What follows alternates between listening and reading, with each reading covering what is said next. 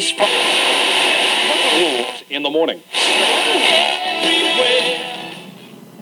A beautiful TV reporter and her cameraman are doing a routine interview at a local fire station when an emergency call comes in. Accompanying the firefighters to a nearby apartment, the news team begins recording the blood-curdling screams coming from inside an elderly woman's unit. After authorities seal off the building to contain the threat, the news crew, firefighters, and residents are trapped to face a lethal terror inside. With the camera running, nothing may survive but the film itself. I'm Corey. And I'm Paul. And we are the B-Movie Bros. Here review B-movies to the best of our ability. Sometimes we get off topic, but randomness is a gift.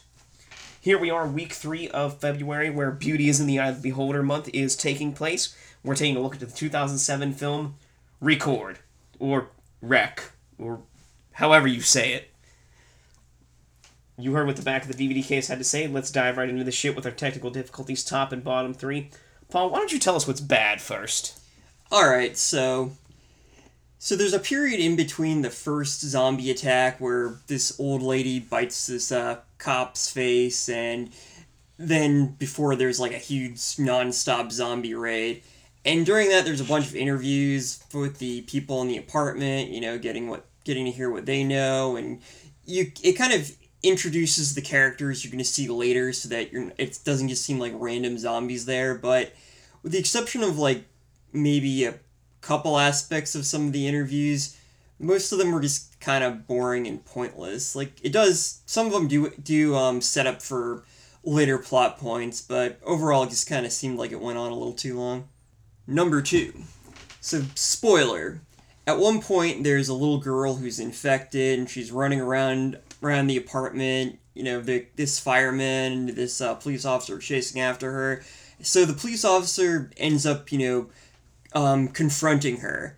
And before this happened, we had already seen an old lady lunge at somebody and bite them in the face. We'd seen zombies attacking people all of a sudden. So this dumb motherfucker decides to turn his back on her and just act like a moron. Like, he, of course, gets bitten like an idiot. And I did not feel sorry for him in the slightest bit. And overall, there are only a few stupid things that I thought people did in the film, and which leads me to number 1. So number 1, the stupidest thing in this movie is, despite the fact that there's a bunch of crazy zombie shit going on everywhere, the cameraman, Pablo, which is Paul in Spanish, which makes me dislike it even more, decides that he's just going to keep recording. He's going to hold this camera the whole time while all this shit is going on. He puts it down once to help Manu kill a zombie, but even has to be told to do so because he's a fucking moron. I can't think for himself. And then he picks it up again.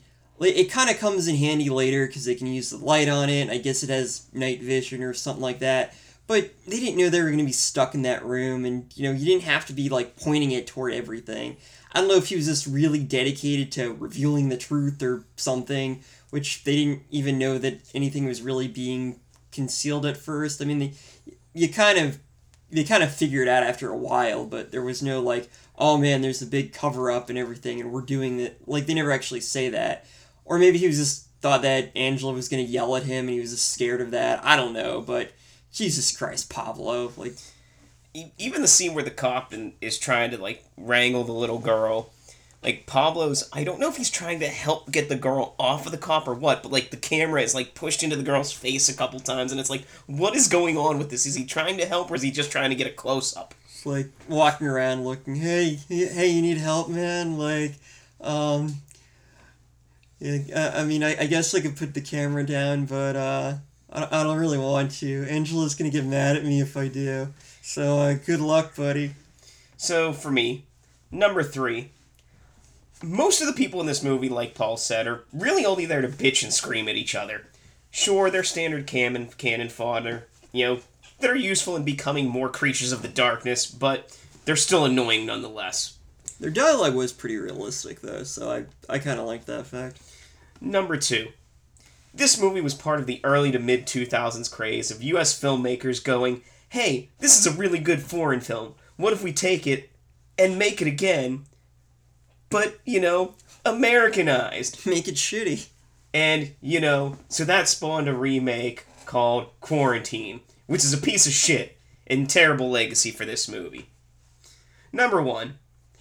So, spoiler alert, if things haven't been spoiled or you haven't seen this movie in the last 13 years, the reveal at the end of the movie is that it was all caused by demonic possession. Enzymes. This movie really even confused itself at the end. It couldn't decide which route to go. Unless, of course, the creature at the end of the movie had nothing to do with the zombies in the other apartments. But then, that's hella coincidental that even more confusing as to how the fuck so many unlucky things are occurring in this one building. I think I get the ending, but yeah, I'm not even really sure. Is it one, the other, or both of these things are going on? Yes. And no. Well, now that we've gotten the bad out of the way, let's get on to the good things here. What about your top 3, Paul? Alright, so there was a lot of good about this movie, despite the bitching we did about some other stuff. So, number 3, this movie really utilized a very limited setting in the best possible way. It gave a sense of claustrophobia on top of the dread of having, zombies potentially around every corner waiting to jump at you. It knew how to, take even a corner of a room or just a staircase or something like that and, make it seem, add a sense of dread, make it seem like anything could happen. You were never really sure what was going on. And that was all due to the ingenuity of the directors and the people involved. Number 2, the blood and practical effects, while limited in quantity, were very high in quality. Everything looked as realistic as I could have hoped for, and I really enjoyed that fact. And number 1, so there's a lot of mystery and unanswered questions throughout the film regarding the cause of the outbreak and why the government seems to already know what's going on and quarantine everything. And when the truth is finally revealed, Corey said, you don't really know what's going on, but honestly, I kind of like the ambiguity. I think if I were to watch it again, might pick up on something else.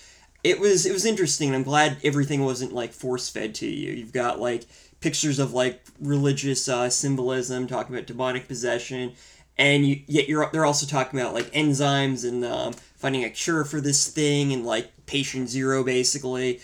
And so you can kind of piece things together. I'm not really sure if I got everything right, but I kind of like that fact that this movie didn't assume you were dumb and made things a little ambiguous. And it's been a while too since I've seen the sequel, Record 2. I don't know if they explain any more or not in it, but I just remember it also being a very good movie. That's good to know. So for me, number 3, the one character that I really enjoyed, Manu, the badass firefighter who gets to fuck up the most shit throughout the movie. Whether it's doors or zombies, you give him a sledgehammer and he just goes to town. Easily the best character, and honestly the only one I was rooting for to get out alive. He didn't even need the sledgehammer for half of them. At one point he snaps a dude's neck and... He uses some rope to kill another one. Oh yeah, he was like Mexican Rambo, only as a firefighter. From Spain. Fighting zombies. Number 2. The sequences of action and horror in this movie are done really well and actually seem realistic. The film almost brings to life, the fact or the feeling of being trapped in an apartment building, slowly being filled up with zombies with nowhere else to go. And number 1, for me at least, the pacing of this movie is fantastic. It starts off slow, and then slowly begins to ramp things up before going into overdrive when everybody just starts turning into zombies, and then really slows down for the final horror segment of the finale in the movie. I think it's done really well in a lot of ways that most movies we watch on here are not. Yeah, there's really no wasted scenes or wasted time. Even the interviews had some kind of purpose to them, even if I didn't particularly like them. And everything each scene kind of led into the next one. It's because of this happened, not this happened, this happened, this happened. It was done quite well. And I have to say, the movie was only, 78 minutes long. Yeah, I think that definitely helped. That helps. It wasn't a movie where they padded things out, or they weren't it has to be 90 minutes. It has to be, what seemed like the standard in the early 2000s, make everything an hour 45. Like, no, they were like, this is how long the movie is, this is what we need. They got shit done, and it worked really well.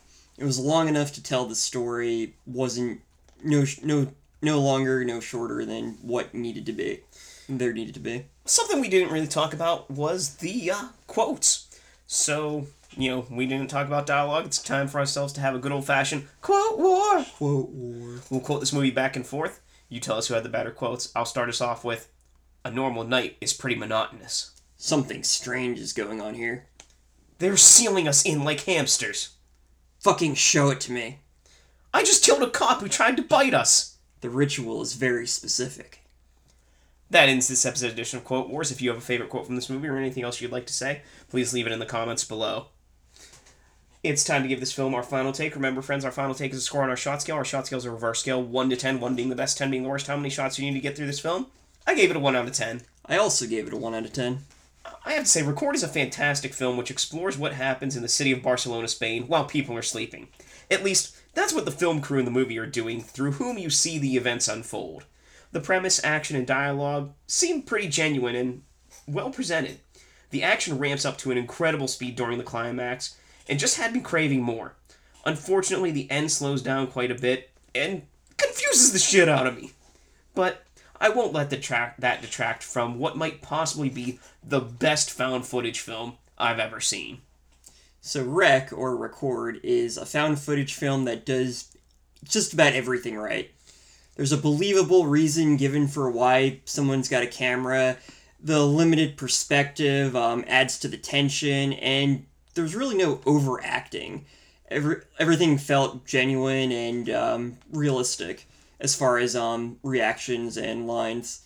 The limited resources were all used very effectively, creating realistic-looking injuries, which were used seldomly enough to avoid an over-reliance in gore, but frequent enough to maintain the horror atmosphere of the film. The story was well-paced, steadily revealing answers as the plot unfolded, leading to an incredible conclusion that while ambiguous, I thought was very well done and didn't treat you like you were dumb.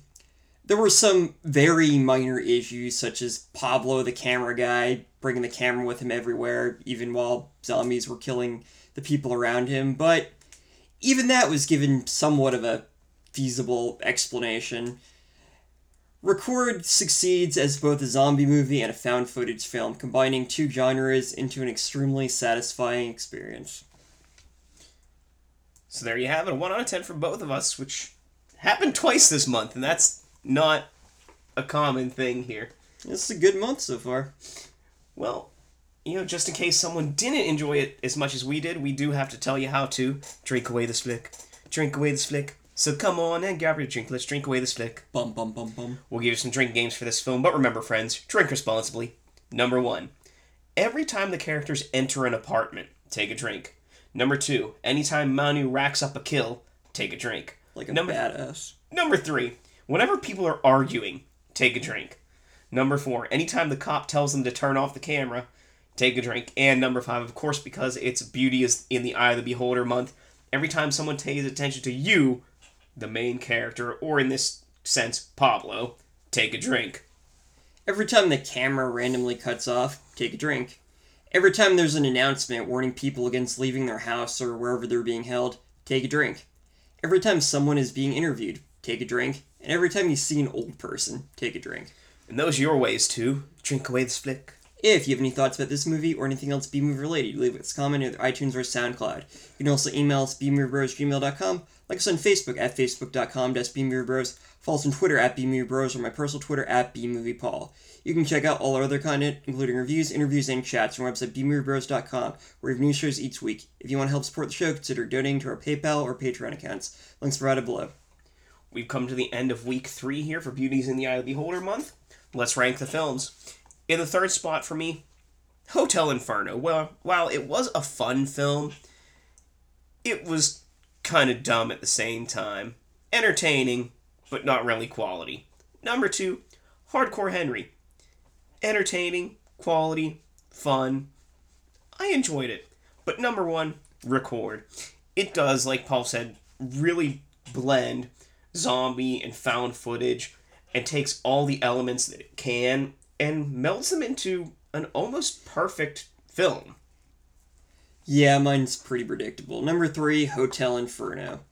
It had a gimmick that it was working on, and it did it quite well. However, Hardcore Henry had the same gimmick, and I thought it did a little bit better. It was a bit more entertaining and had a few more unique elements to it. But number 1 was Wreck, Record, whatever. It was as close to a perfect found footage film as I think exists. And yeah, just a great film in general.